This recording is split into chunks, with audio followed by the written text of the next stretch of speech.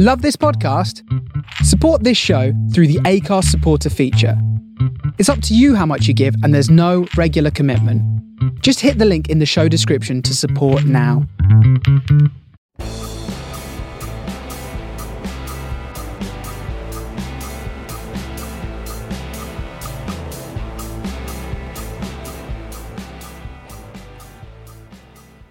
Hello, I'm Megan Gray and you're listening to the Vocal Girls podcast. This is a very special episode as it's part of the Come Back Better initiative, which was launched by the Windmill in Brixton and Doc Martens in support of artists of marginalised genders trying to break into the music industry.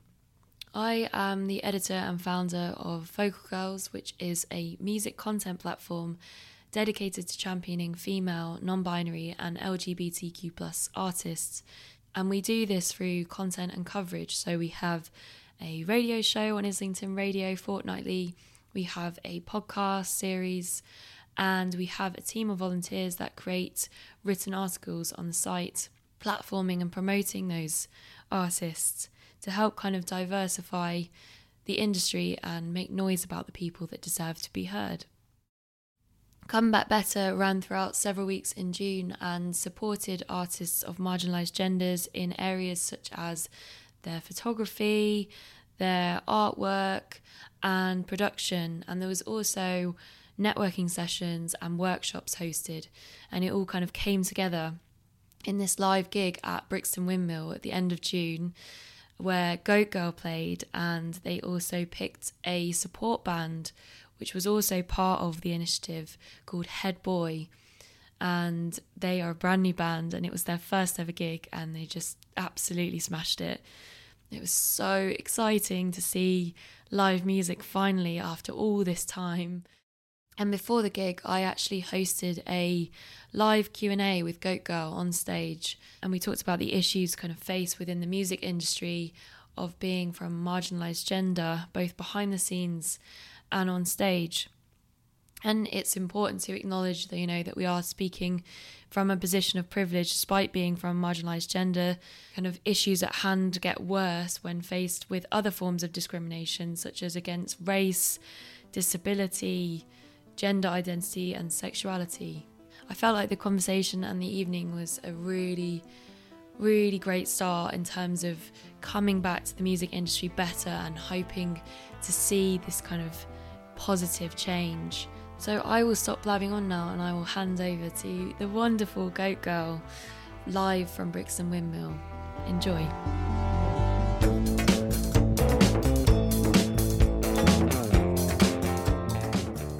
I'm Holly. I'm Lottie. I'm Ellie. I'm Rosie. Yeah. Hey. So obviously throughout the whole of last year we saw, unfortunately, the very near closure of venues like the Windmill and other really amazing independent venues, and it's kind of stating the obvious to say that they're so fundamental in terms of supporting new artists breaking into the industry. As a band that are kind of born out of the Windmill and nurtured by the Windmill, why do you think this venue is so special and so fundamental for artists trying to break through into the industry? Well, I remember my first time coming here, or one of my first times, and I think I came on my own. And I met Holly in the garden, who's a photographer that we've known for years. She's there. She's actually there. She did all of the photography for this project, and that's actually where we met for the first time. And she's obviously been a massive part of our journey as a band. So just something as simple and small as that, of just finding like-minded people who you can then build a relationship with over time, I feel is really valuable.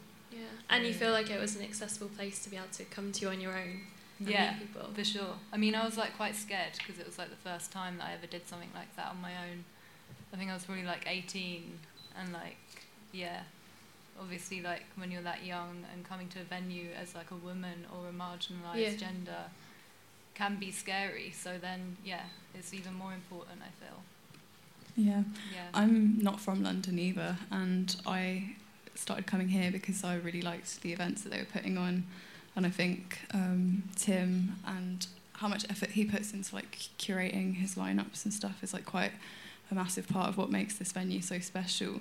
And, you know, since I've been coming here, I've seen so many, like, amazing bands and met so many people, and, like, including these guys as well. I don't think probably wouldn't be, like, I probably wouldn't even have joined this band if it wasn't for the Windmill, in the sense that's where we first kind of, like, crossed paths with each other and stuff like that. So it's just a really good place to come and meet people and see really good music. Yeah, I think, like, when we were first starting out, the only real kind of live opportunities we were given was, like, open mics and stuff. So, you know, we were playing at, like, New Cross Inn or, like, random places across London, and there's some that you have to, like, pay to play, and it all gets a bit weird, and then you come in here and it's like this really accessible space. Like, I don't know, it's even like in a physical sense of it being like a stage that's like not that high up, and feeling like very like immersed within the crowd, and like there isn't that like set barrier that I wasn't really used to seeing. You know, I was like, before coming to gigs here, I'd be going to, like, you know, like those like gigs that you'd go to, like Shepherd's Bush or like Coco, you know, like paying for a ticket and then going, and then like not really like having a sort of sociable time unless you like go with friends, for example. Like, you don't really like go there to meet people, and I feel like that's what this space really offers, is that opportunity to like actually connect with everyone in the space. And yeah, I don't know. Do you think the kind of the community feel between the artist and the audience helps that kind of sense of accessibility for someone watching and thinking, oh, I could do this as an artist potentially? Yeah, definitely. Yeah, definitely. I mean, like, that was like one of the first gigs I came to here. It was like, I can't even remember what it was, but it, you know, it's like watching the artist on stage, but then like speaking to them in the smoking area and not feeling like there's this like hierarchy, which I think is quite important to abolish, is that sense of hierarchy within like the creative arts in general, because I don't think that's what it should be fronting. It should be fronting like, you know, being able to be involved in whatever way capacity you can be, like, you know. And obviously we're kind of coming back to the live music industry now, and this whole initiative is about us coming back better to it, because we know, unfortunately, there's, you know, a severe lack of diversity in the industry, both behind the scenes and on stage. Obviously, unfortunately, a lot of the music industry has kind of, in my opinion, made a conscious decision not to come back better, and we've seen, you know, a clear lack of diversity on festival lineups from like major players in the industry. For me, this is like a significant fallback in the music industry as to why things aren't changing, because I think, you know, when people go to festivals, a lot of young people go to festivals and see themselves represented on stage and then think, I could do that. Why do you think there is this kind of extreme resistance from major players to resist change? I think because I don't know, that's what our world is under capitalism and with the patriarchy. Like, that's just going to keep on going while those like systems are still in place. I don't know, just need to abolish it all. And then there's lots of like things, like, I don't know, there's lots of movements, like little movements that I feel can be done, but I'm not going to look to some like old white man who books festivals to like make the change. Like, it's always going to be sort of tokenistic in a way, because they're just, I don't know, they have their interests. Yeah. I feel like it's just grassroots things, I think, can really make a difference. Like, if a festival, for example, isn't actually like fronting those principles, it kind of does inevitably, maybe I'm wrong in thinking this, but feel tokenistic, you know. Like, if they're like, we've got 50% blah blah blah, it's like, and then it's also very binary, and it's very like problematic in that sense, and it doesn't feel like they're doing it because they want to. It feels like they're doing it because they know they have to, because that's also like a profitable thing for them. And I feel like, you know, festivals like starting from the ground up, like Brainchild, for example, it's like a really interesting festival because it's basically started from nothing and has grown into this really beautiful, diverse festival that's like filled with so much different kind of music and arts, and, you know, so many different people involved with it. And I feel like when you start with those principles, they will inevitably kind of like flow throughout the whole project. And I can't imagine something like as big as Glastonbury or Reading like getting there anytime soon, but maybe they will. I don't know. Yeah, I thought about it quite a lot as well, and just in terms of like, I think there's a lot of sort of laziness, and I think there's a lot of excuses in terms of like, oh, we have to book these bands to sell tickets, but that's just something that I don't personally agree with. Like, specifically, like a festival like Glastonbury will always sell out in advance, like before the lineup's even announced, and I think that's just like quite a special opportunity they do have.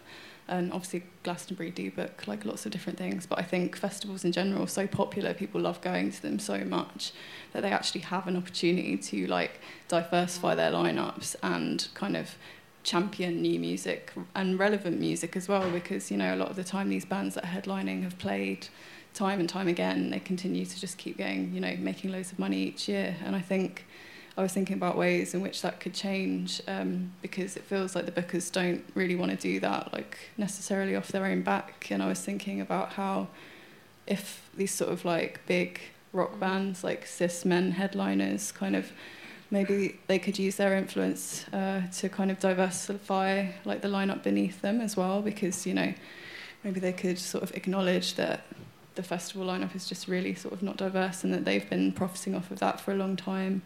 And it's not through like lack of talent, it's not through like lack of artists that are like from marginalised genders and like different walks of life. So I think maybe that's one thing that people should consider as well. Yeah. I feel like it's also a thing of equality of opportunity, like we're saying with genders, but it also comes down to like sexuality, race, like ability, class. It's so much broader. And I feel like if you're addressing one of these marginalised groups of people, it's kind of, we're talking about the same thing. We're basically talking about not being a straight, white, cisgender man and being affected in a negative way by like them basically running the world. Like, it's as simple as that. And like, yeah, so if like people could just see that and then not pat themselves on the back when there's like equality, which should be baseline, that shouldn't be something that's like applauded, that should be like a level that is always maintained and not seen as like revolutionary. I feel. In relation to what you were saying as well, Holly, I found, like, I read lots of stuff about the same, as you said, the same kind of bands consistently headlining over and over again, and that's something that I've thought would be, you know, such a powerful solution, in the sense of them all coming together and being like, well, we're not going to play these festivals, we're just not going to take any festival deals until there's more diversity on the lineups, and the kind of power of that. Like, what do you think is the importance of having cis male allies? I think it's important for them to, use their power and, do good with it. And there is, like, such power in that as well. Like, I don't know, do you know the band Bob Vylan? No. They're this really good band, kind of, like, quite hardcore, but, like, very political. But they were playing this festival, and, what's that band called again? Diane Wood were on the lineup as well. And they, basically, all of the people that were doing that same stage said, well, we're not going to play if they're playing because of their, I don't know, history of racism and like sexism and just being weird. And they all like came together and managed to like get them off of the lineup, which I think is just like, and if they can do it, like not a really well-known band, like literally all of these really powerful, really rich people could actually do something. Yeah, and then the festivals would just have to change, they'd be forced to. Yeah.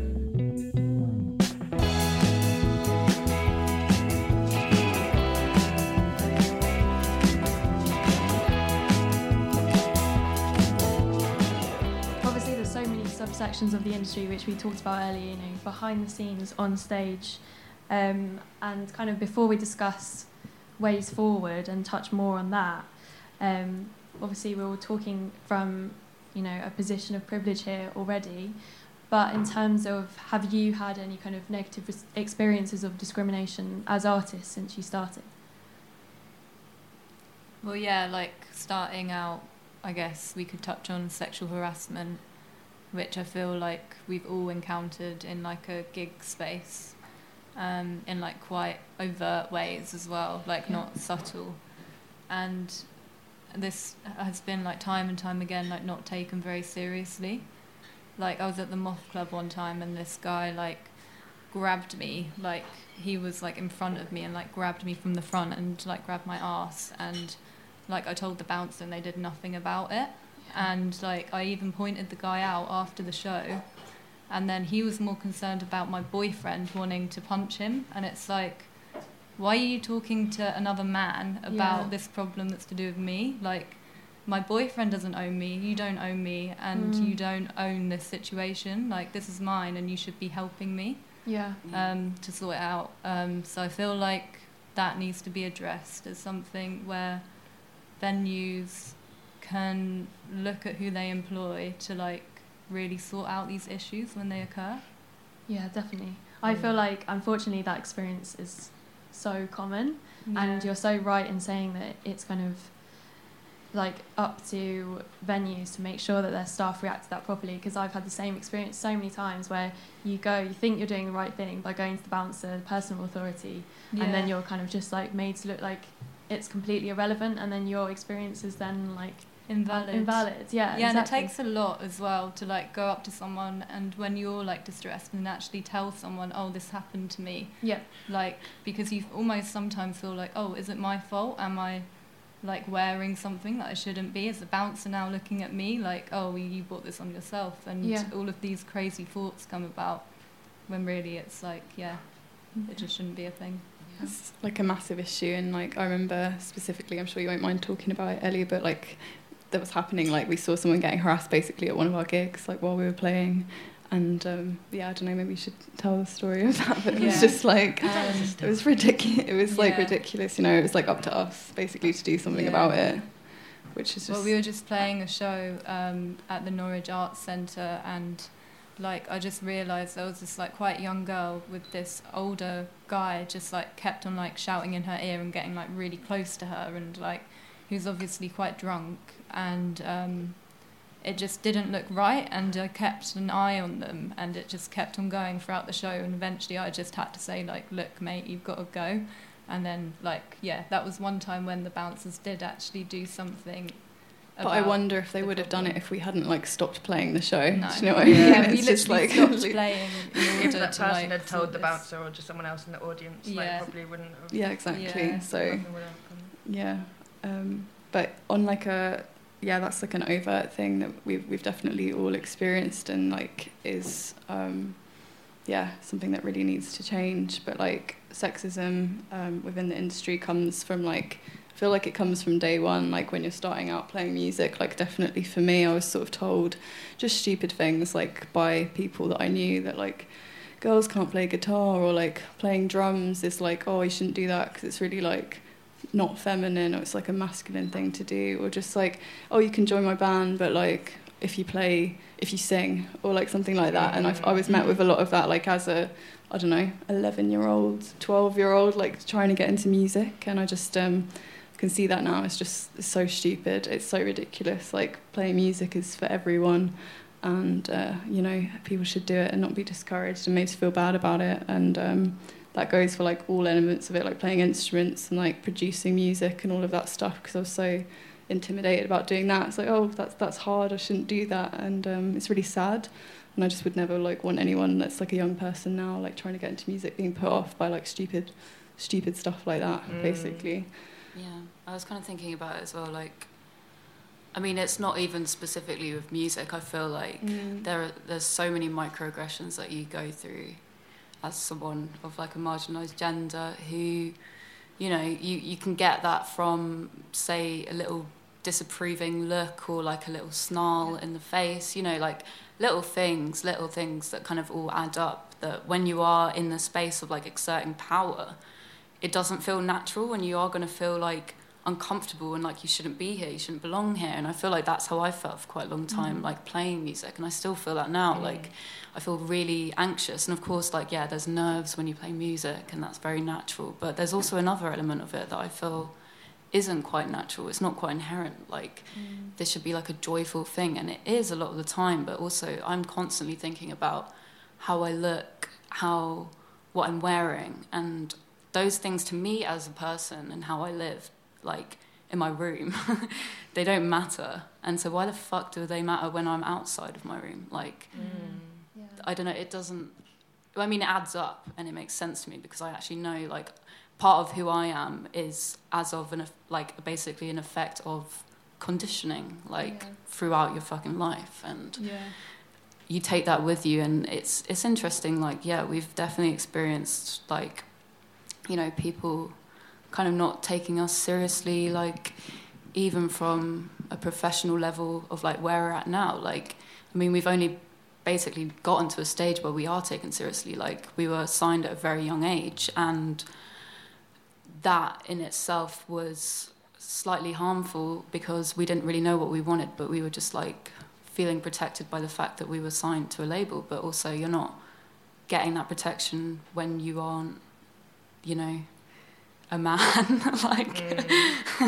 don't know. Just like things from people assuming, you know, like turning up to a venue and then someone assumes that you're not playing, or or that you don't know how to set up your own equipment, or that you're like the other band's girlfriend, or like you know, just stupid stuff like that happens all the time, or like even like people that we've employed in the past, like them not like we've employed them to work with us, but they don't take us seriously. And maybe they don't do their job well, maybe they're like a bit inappropriate or something, and like we've experienced this like in a very real way. And even like when you go on tour and there's like the in-house people who, like, I assume are like mostly men, like cisgender straight men, and well, I don't know if they're straight, but they seem cisgender. They ask about like my guitar tone, like, oh, do you know how to work your amp? And it's like, yes, I do. Yes, this is my job. I've been doing this for quite a long time. Yeah, like, sometimes, like, oh, do you want me to help you carry that? It's like, no, I got it. Do you know what? Sometimes though, that carrying thing comes in handy. I'm a fucking lazy bitch. Please. Patriarchy sometimes comes in handy. Sometimes you just have to lean into it a bit, you know, lean into the internalised misogyny as well. Well, we've got to take all that we can get, you know, good treatment. We have to play a fucking rock show. We can't be harming ourselves, lugging an amp up the stairs. No. I feel like what you touched on a little bit there, Lottie, with kind of the subtleties of things, like that's something that I found, you know, kind of coming from like more of a music journalism perspective, or even just a kind of being part of the audience, is sometimes like when things happen, they're so subtle, and maybe, you know, it's a good thing that it's more subtle nowadays than it being quite so obvious, but in some ways then you feel like you can't call it out, and it doesn't feel like your experience is as valid, and someone can make excuses for it as well, which I've found all the time. It's like, oh, they didn't mean it like that, don't worry. And it's like, I think they did, and you still have to take on that experience, but someone else can shake it off. Just like gaslighting. Yeah, exactly. But yeah, no, also touching on that, I feel like often something I found is coming at a position of always feeling like you have to prove yourself, as opposed to it being assumed, and, you know, just having to work twice as hard for someone to be like, oh, you're good. And a lot of bands that I've spoken to, you know, they've been cis guys that have come up to them afterwards and said, oh, I never expected you to play the drums like that. It's like, why should you have to prove yourself in those spaces? It's like backhanded compliment. It's like, I didn't expect it to be that good. I didn't think I'd enjoy it that much. It's like, but why? Why? Or like having to prove that you know 3 songs on a t-shirt of a band that you're wearing. Name every song. Yeah, exactly.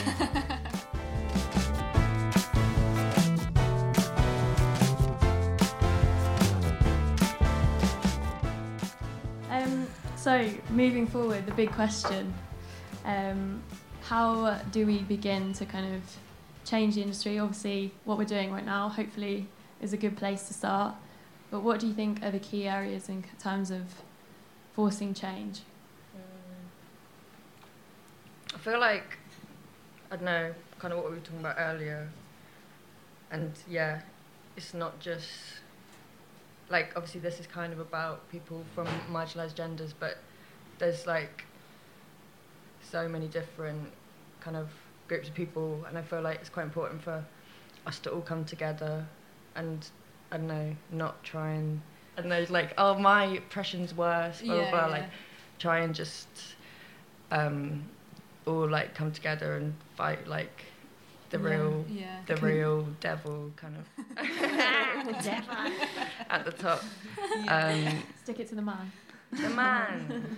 I think important to like listen and like learn from each other as well. Learn so much. It's like you said, it's not a competition. It's about everyone being able to express themselves, enjoy themselves, and be safe. And it's like something that we've talked about quite a lot. Like before the pandemic and stuff like that. It's been on our minds of how can we kind of like try and like make gigs safer, like our gigs, or open a bigger conversation. Like there's other bands, like Dreamwife, we play a lot of shows with them, and they've been like thinking about the same thing, I know, and kind of thinking of ways to like connect with like the local communities when they play gigs, and running workshops and starting like WhatsApp groups and stuff like that. So we've been thinking about it a lot in terms of like how to start things like that, and I guess this for us is like the start of that. And it would be actually really good to hear like people's ideas as well, if they had any suggestions of things that would make them feel more comfortable at gigs, because we've been thinking about it a lot, talking about it a lot, and it's really important to us that like gigs and venues are safe spaces, because it's not nice to have experienced that, and maybe there are some things that can happen going forward, like from now. There's been time to reflect, and just because that's how things were before doesn't mean it was right. And we can. I think that there's quite a lot to do. Like also with like Porridge Radio, our friends, like they'll never play somewhere that isn't like disability accessible, and I feel like that's a really important thing as well. And then I don't know, like if everyone did that, then the venues that aren't would have to do something about it, like because no one would be playing there. I don't know. I think it's also the same with having like gender neutral toilets. I think would be in like every venue a really good thing to do, because lots of people of marginalised genders, like if you're trans for example, I know that like people get like harassed, just trying to do something as simple as going to the toilet, and that just shouldn't be a thing. For sure. So stuff like that, and also like listening to what other people have to say. Like I think it's worth pointing out that we made a bit of a fuck up with the wording of this campaign when we first put it out on our Instagram, because our wording excluded trans men, because at first it was like the term non-male was used, but then obviously that's exclusionary to trans men. So it's just a learning process, and like we should have pulled that up,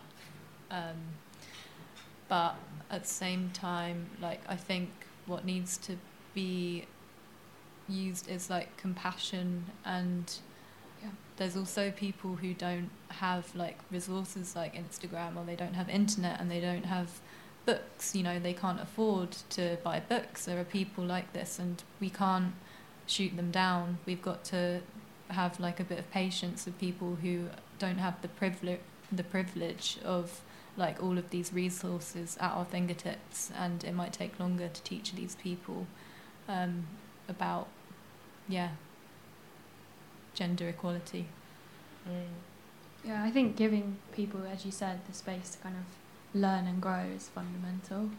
And I guess like there might be some people here who are kind of aspiring musicians, might feel intimidated as someone of a marginalised gender kind of breaking into the industry, given how kind of white cis male dominated it is. What would you kind of say to them as artists who are kind of within the industry at the moment in terms of their confidence? Just don't listen to people. Don't listen. Shut it all out. Just go. Just don't listen.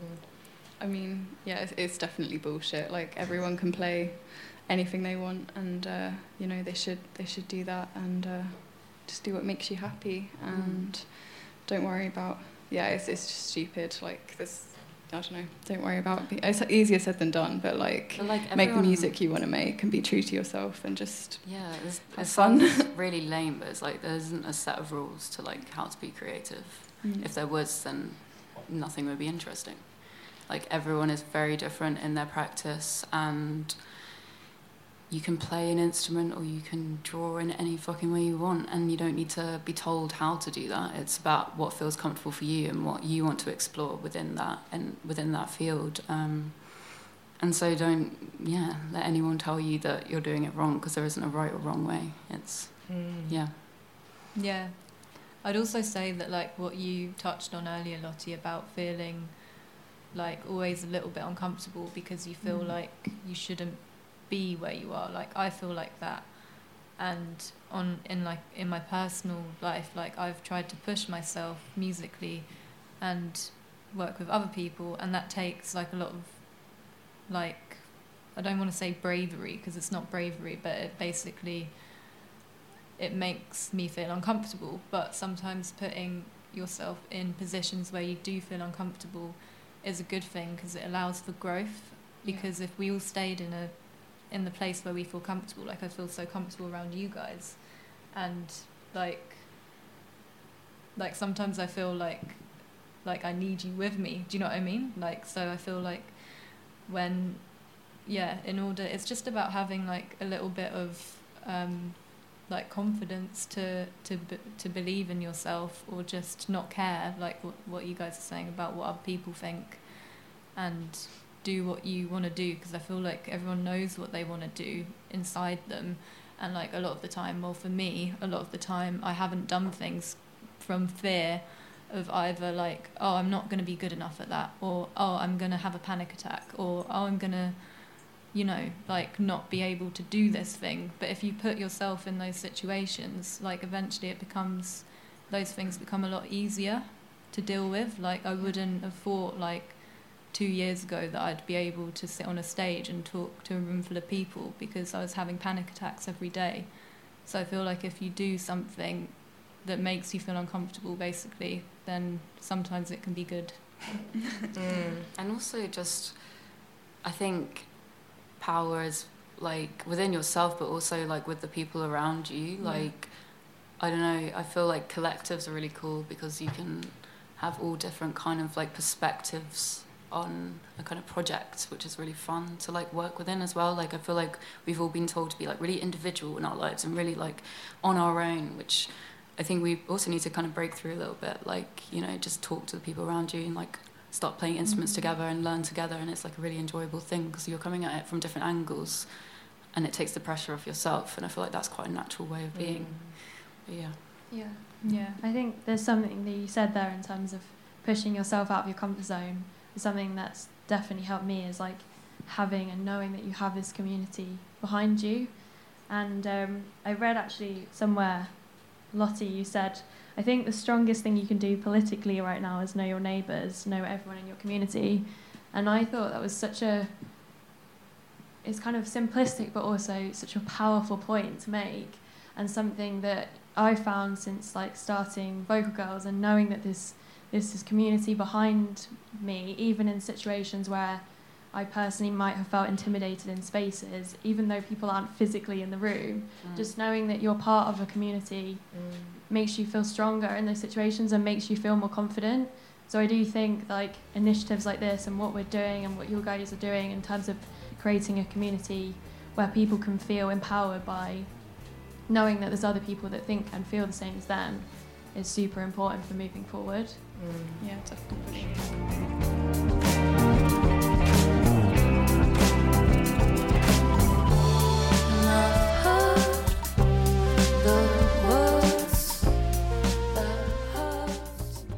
Well, thank you so much. Thank you for this chat. It's been so lovely. And just before we go, we are about to hear from Head Boy, who are the band that were picked as part of this initiative to support. So I believe it's their first proper gig. What was it? Obviously, you guys were involved in the kind of selection process. What was it about them that stood out for you? I think, like, well, Tim and us, like, really wanted someone to get involved that hadn't played loads of gigs, or like that was just sort of starting out as well, and wasn't already part of like a scene, like with the Windmill, like specifically, because, you know, we've obviously been here a lot, and it was nice to just completely like have submissions from completely fresh, like new artists who are just starting out.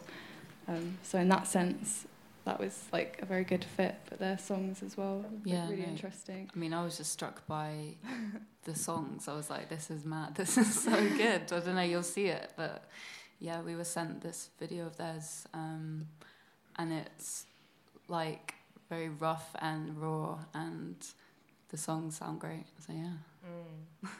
Drawn to it instantly. Yeah. Amazing. Well, thank you so much, everyone. We're about to hear some live music. Thank you. Thank you.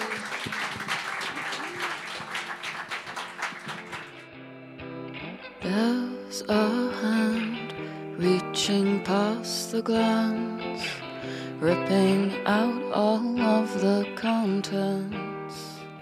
Thank you so much for listening to the Vocal Girls podcast as part of Come Back Better with Brixton Windmill and Doc Martens.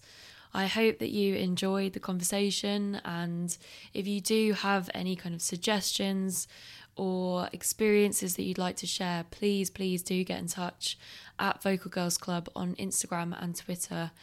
I'd love to hear from you, and also any ideas in terms of how we can, begin to make positive change happen. Obviously, this initiative is a really, really exciting start, and something we're really proud to have been part of. So I'm excited for the future of the industry, and thank you to the wonderful Goat Girl for chatting to me on stage about such important topics. It was a pleasure to chat to them. I have been Megan Gray. This has been the Vocal Girls podcast. Thank you for listening, and I'll see you soon.